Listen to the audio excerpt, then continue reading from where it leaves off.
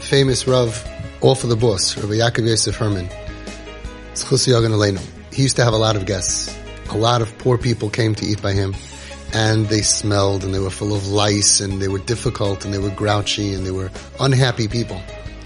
And he would serve them himself. And one time, he got a new kapota on Shabbos. He got like a new bekasho or a new chalatol or whatever they call it in where he's from. He had a new suit, and he was serving cholent to one of the people, the poor people, and he accidentally got it on the guy's finger, and the guy got so angry that he took the whole plate of cholent and he threw it on Rav Yy Herman's new suit. Everybody was around. There was a lot of people there, and they all saw what happened, and they were like shocked. And the guy realized what he did, that he didn't control himself. He got up, and he was so embarrassed, he ran away. Rav Yy Herman, full of cholent, took flight, chased him. The guy sees the rabbis chasing him, probably was running faster. He was screaming, wait. Finally caught up to him. He tells him, my dear friend, don't worry about it. Come back. Don't worry. It's fine. And he coaxed him in, took a few minutes to coax him in to come back. A couple minutes later, everybody's there. The door opens up and they see Rav Yy Herman with his arm around this guy. And he said, come, my friend, sit down. Don't worry. I'm going to give you another plate. Let's give him another plate. And everybody was like shocked. You know, and on Shabbos, he couldn't even clean the cholent. He had to, you know. And it was the whole scene and the whole action, bad behavior. And his grandson asked him, Zaidi, Ad Khan, so much you could do. How could you do this? How do you have so much savlanut? How do you have so much patience?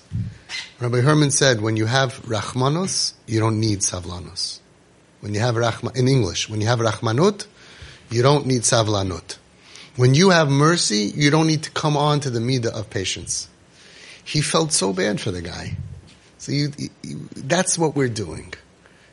They behave crazy because they're in tremendous pain. They say things that if you show the video to anybody, they would throw the book at them. They're over all the Aseres Adibros bevas achas. They curse you with Shem Malchus, F you, C, K, the whole whatever they say, and they're totally chutzpah, they're out of control, and you become godly, and you realize this is pain. This is pain. You say, I'm so sorry. You let them finish. You don't say chutzpah. That doesn't help. This level of crisis doesn't go away if we shut them down. The only thing worse than a kid cursing you is a kid who feels that way and can't express themselves, and they're in their room and they end up hurting themselves or hurting other people or letting other people hurt them, which is the other option. In order to get to the place that they will not need to do this anymore and you will be connected to them, you need to let the vomit come out. You need to let the pus come out. You say, just listen to it. Mahu rachum afata havi rachum chanun erech apayim. You say to yourself, Hashem, I'm going in your footsteps. V'halachta b'drachav, mitzvahs asay in the Torah, the same as eating matzah. The Chazon Ish once said that to vote in Israel is a mitzvah. Sorry for my Satmar friends. So they asked him, Rebbe, Chazon Ish, a mitzvah like matzah? He said, no, like maror. It's bitter, but it's a mitzvah. What you're going through, v'halachta b'drachav, is a mitzvah. It's bitter, like maror, a bitter mitzvah. But you know how many mitzvahs hasays that you get to have that regular people don't? They're gonna give you so much schar in the next world, so many mitzvahs hasays, because every time you control yourself, you could daven for Klal Yisrael, you could daven for so much. First of all, someone who's getting yelled at and doesn't respond gets complete mechilas avonos. So for you, it's Yom Kippur all the time. It's still very painful, very, very painful. Let them express and look at them with compassion and say, I'm so sorry, you're right. You're right, I wasn't there for you. How do they feel? They feel because they went through stuff. They feel misunderstood. They feel that we abandoned them. It's not true. And the proof is, look, you're here. The proof that you're good parents is you're here. There were times that we abandoned. But there were times that you abandoned them. That's correct. Or even if you didn't, but they felt it. So there's a childhood trauma deep inside of them, an abandonment, a disorder, an attachment disorder. And what we're doing with this whole NKM process is we're re-hooking into them. We're hooking into them. And that's what people don't understand. What? You don't have rules, you don't have this and that. If we don't hook into them, Nothing's going to help them. And the rules, the consequences, the boundaries, none of that stuff is going to heal them. They feel unattached from us, from our community, from Hashem, from everything. So they're unhinged and they're dysfunctional and they don't see a future. You can't get angry and criticize that out of somebody. You could be right, but you're not going to be happy. The results are terrible. Oh, they need to learn consequences. They're spoiled. They're manipulators. They're in so much pain. I had somebody recently said, I have to teach my son the value of $1. He has a lot of chinuch, a lot of educating for this kid. He doesn't understand the value of $1. He takes my hard-earned money, buys stuff he doesn't even see, doesn't even use, he doesn't even a lot of lessons. I saw I couldn't really get through to the father because he was in pain over his money, which is painful. Hashem doesn't like to see his stuff, his Maisa Yodai gets wasted. So I said, I hear you.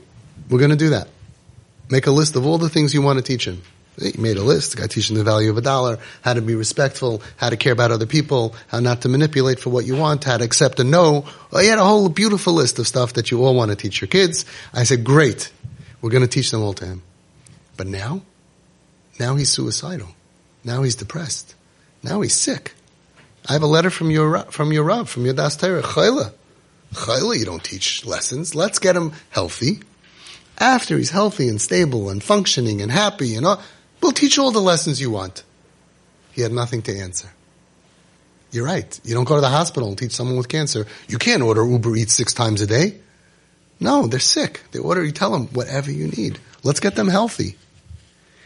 Once they're healthy, the surprise is you're not going to have to teach them because they know everything. They're just going through such darkness. That's